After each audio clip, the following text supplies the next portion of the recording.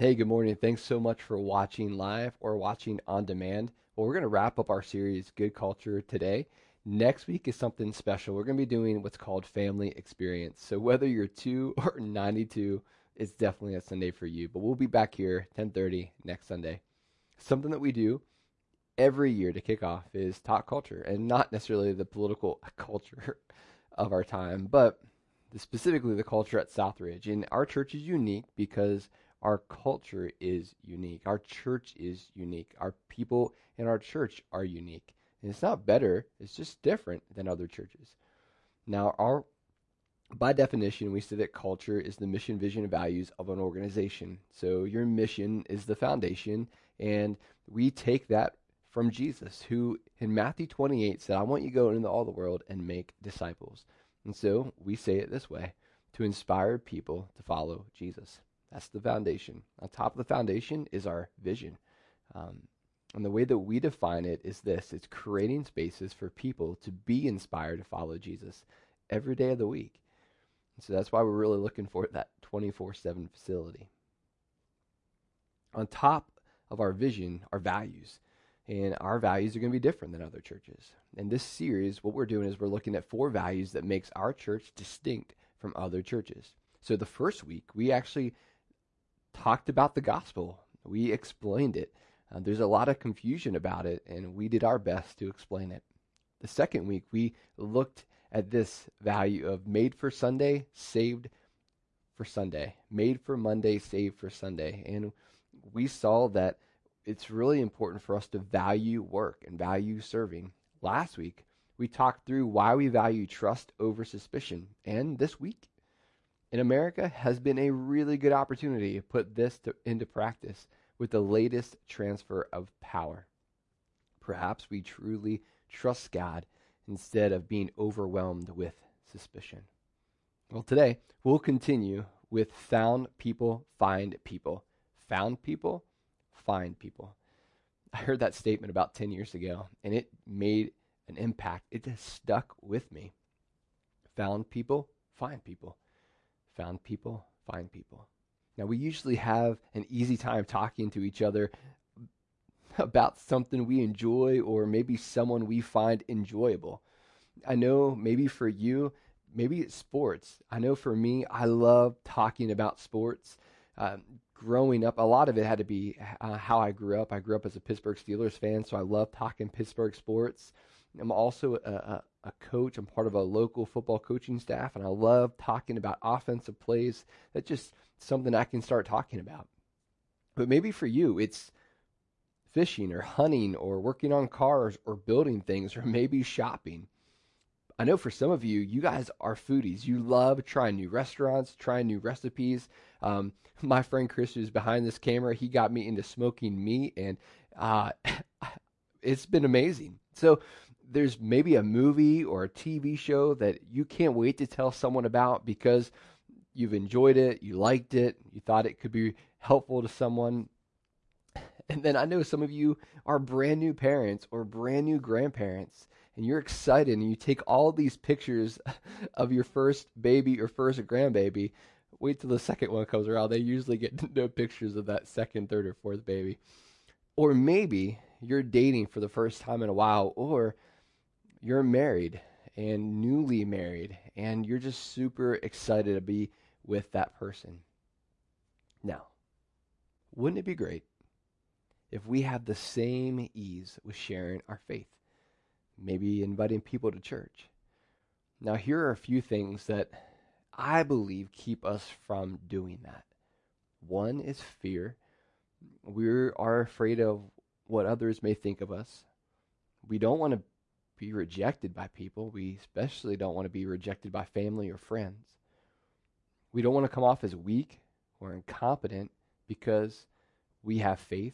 We've heard that faith is a crutch for the weak. Or maybe you don't know how. You were never taught how to talk about faith or talk about a relationship with Jesus or talk about the gospel.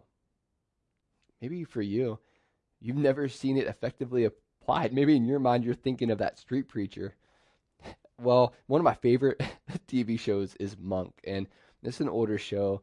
An episode where Mr. Monk is in Manhattan. He's lost in the city, and he has this huge brain fog because of how noisy and how dirty the city is. It's actually one of the funniest episodes, and he meets a street preacher who is preaching about a future cleansing. And being OCD, he is bought in, and he's preaching with the street preacher passing out literature about the cleansing. It is actually one of the funnier episodes of Monk.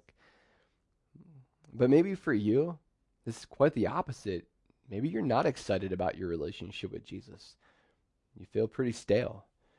Or maybe you don't understand why we should share our faith or talk about our faith. I know some, you're in a place where you're not able to share because of workplace policy. I know others that you are deathly afraid that they're going to ask you a question you don't know the answer to. I even heard some of my friends say, well, I just don't have that personality, or I'm not a pastor. I've also know that some of you may be overwhelmed. And honestly, by mission, I'm tempted not to. I'm actually really embarrassed to say that. See, we'll see that found people find people is actually throughout the scriptures. And it really comes down for you and I talking to each other about something that you enjoy or someone you find enjoyable. And in this case, it's a relationship with Jesus. So we actually pull this whole statement of found people find people, this value of found people find people, from a true story in the New Testament. Now, to set the scene, Jesus just went public with his ministry by being baptized by his cousin John, which many people know him as John the Baptist.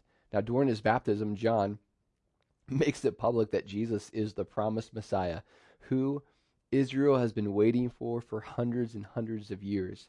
And he would be that perfect king. This Messiah would be the perfect king. It was a big moment in history. Now notice what happens next. The next day, John was standing with two of his disciples. When he saw Jesus passing by, he said, "Look, the Lamb of God." The two disciples heard him say this, and they followed Jesus. The phrase Lamb of God is a reference to the Old Testament. See, God had his people sacrifice a lamb once a year to have their sins forgiven for that year, and something they would have to keep doing. But he promised them that he would provide a sacrifice that would forgive their sins forever. So they looked to that day where God himself would provide that sacrifice. But here's the curveball. It happened to be God himself as the sacrifice, as the Messiah. Now, there's nothing to suggest that John wanted or expected his disciples to leave him for Jesus. But here's the cool thing about John. He was cool with it. He was good with it. If anything, it reveals that John the Baptist was a humble man. Now, how many of us would struggle with someone leaving us for someone else? I know I would. I still have flashbacks from kindergarten and kickball. We'll go back to the story. When Jesus turned and noticed them following him, he asked them, "What are you looking for?" They said to him, "Rabbi," which means teacher. Where are you staying?"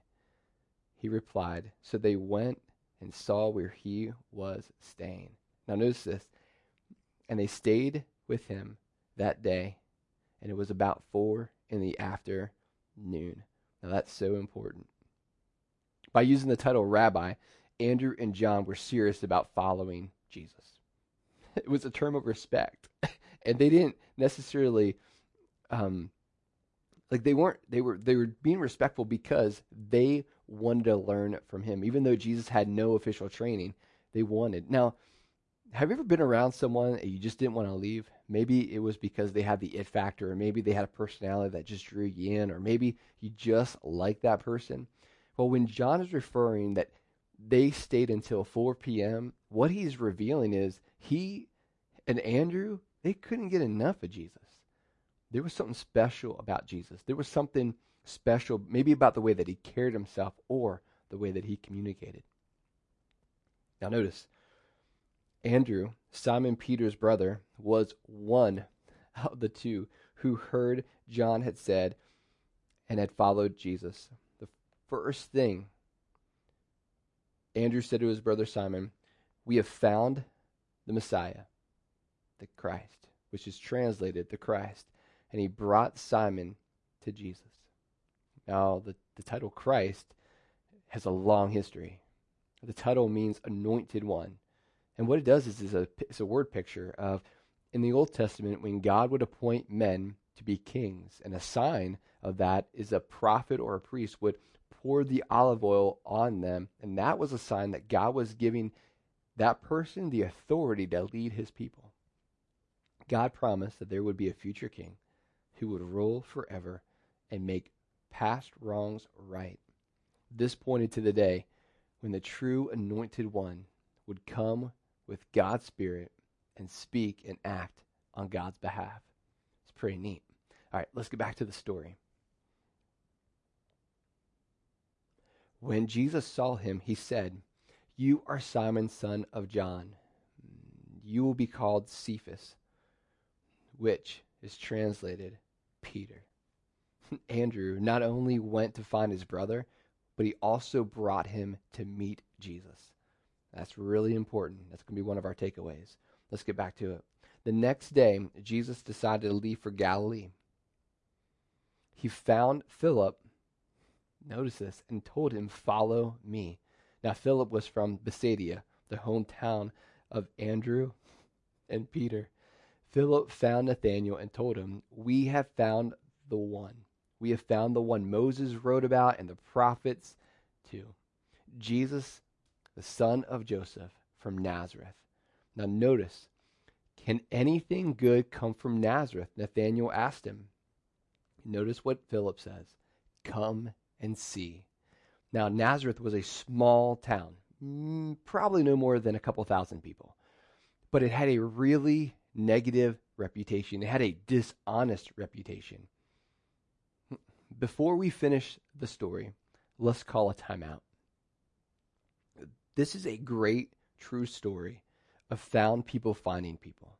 And it leaves us with a few takeaways. So the first takeaway is, did you notice that Jesus found Philip and Philip went to find Nathanael? Second takeaway, as Jesus pursues people, he uses found people as his partners. He uses you and I.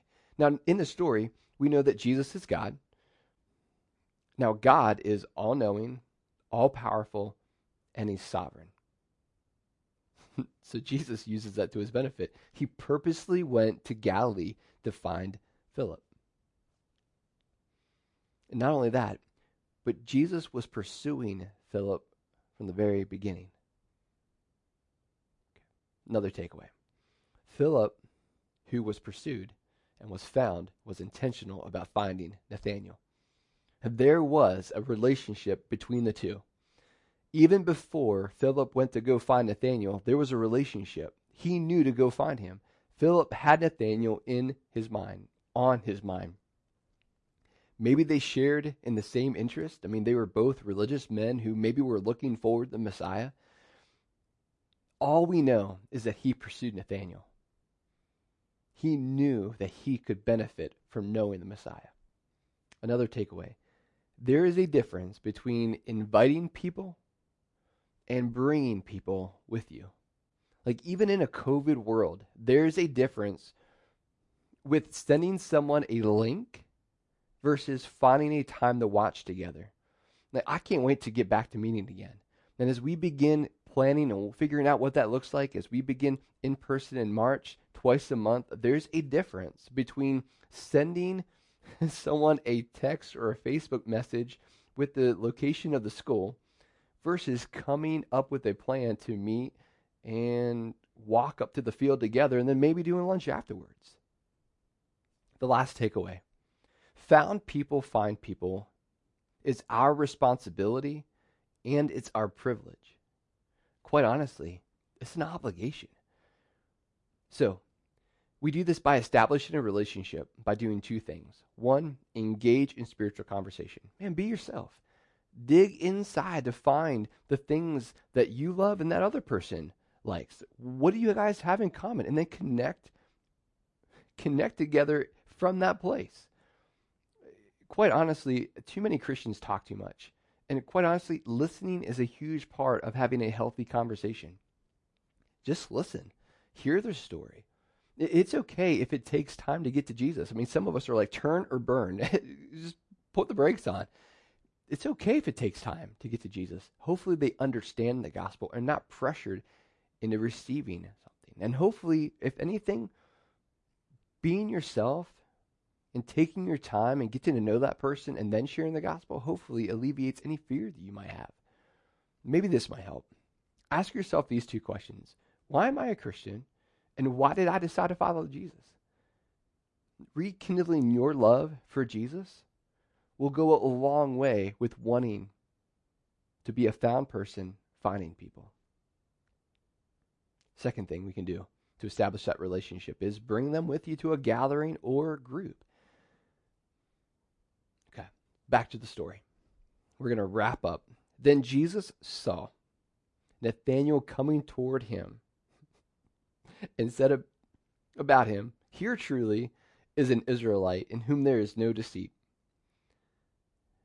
"How do you know me?" Nathanael asked. "Before Philip called you, when you were under the fig tree, I saw you," Jesus answered. "Rabbi," Nathanael replied, "you are the Son of God. You are the King of Israel." Jesus responded, "Do you believe because I told you I saw you under the fig tree? You will see greater things than this." Wow. Don't miss this. It may be that you know little about Jesus when you first meet him, but he knows all about you. He knows your past, he knows who you are, and he knows your future, and he still decides to pursue you. That's big. Look, I'm a product of found people, find people. My grandparents brought me to their church, and eventually my grandfather helped walk me through starting a relationship with Jesus. I won't forget it. It was a July night at 131 Shady Creek Lane. Won't ever forget it. Because we meet people, neighbors, coworkers, teammates. We are looking for the three knots. N-O-T-S. Three knots. First, not prepared. As you're having conversations, you're looking for people who aren't prepared. Maybe they're they're parents for the first time and kids are entering the picture, or maybe it's a step family getting kids together. They're not prepared for it, or maybe a new career they're starting, or maybe they're newly married and trying to figure out this game, or maybe they're moving, or they moved. They just weren't prepared for it. Second thing, maybe things in their life, they're not going well. Financially, it's not going well for them. They're in well over their head. Or maybe they're going through a separation, or they're going through the painful process of a divorce. Or maybe they're dealing with teenagers who, I guess when you hit 12, you sort of know everything, and they're kind of dealing with that. Or maybe it's their job that's not going well. And then the third thing you're looking for, they're not in church. And it could be with one of a few reasons. One, they had a bad experience. Maybe another one is they moved. And then a final thing is maybe they've never been to church before. So those are the three knots. When you're having conversations, you're thinking about those three things. Here's the deal. And this is a secret most people won't tell you. Most people will need the church at some point in their life. Someone's going to die. Someone's going to get married. They're going to want a place for their kids, especially Sunday afternoon when they can go do their own thing. They drop their kids off for childcare. That does happen. Guys, when we first started our church, our first year, 70% of people hadn't been in church in more than 5 years, or if they ever been to church. Guys, that's our heartbeat why we started our church, and we want to continue that. That is a value. Found people, find people is a value that we have as our church. We want people who are far from God. We want people who may not have it all together because we want them to meet Jesus. We are passionate about Jesus because Jesus changes everything. So this week, as you're having conversations with people, think about those three knots. Think about people who, things right now, they're not prepared for something. Things are not going well, or they're not in church. Guys, Hopefully this series has helped you recenter on our values at Southridge. Let's pray. Heavenly Father, remind us that we are obligated to share the gospel. We are obligated to share our story. We are obligated to do that. Now, it's a privilege and it's a responsibility. So help us not to shy away from that, and help us to approach it in faith and not fear. Help us to be able to have the boldness to share our story and how you changed us. Help us not to be preachy. Help us not to know everything, but help us to be humble. Help us to approach each conversation with humility. Help us to be a listener. Help us to be bold and not shy away that Jesus changes everything. In Jesus' name, amen.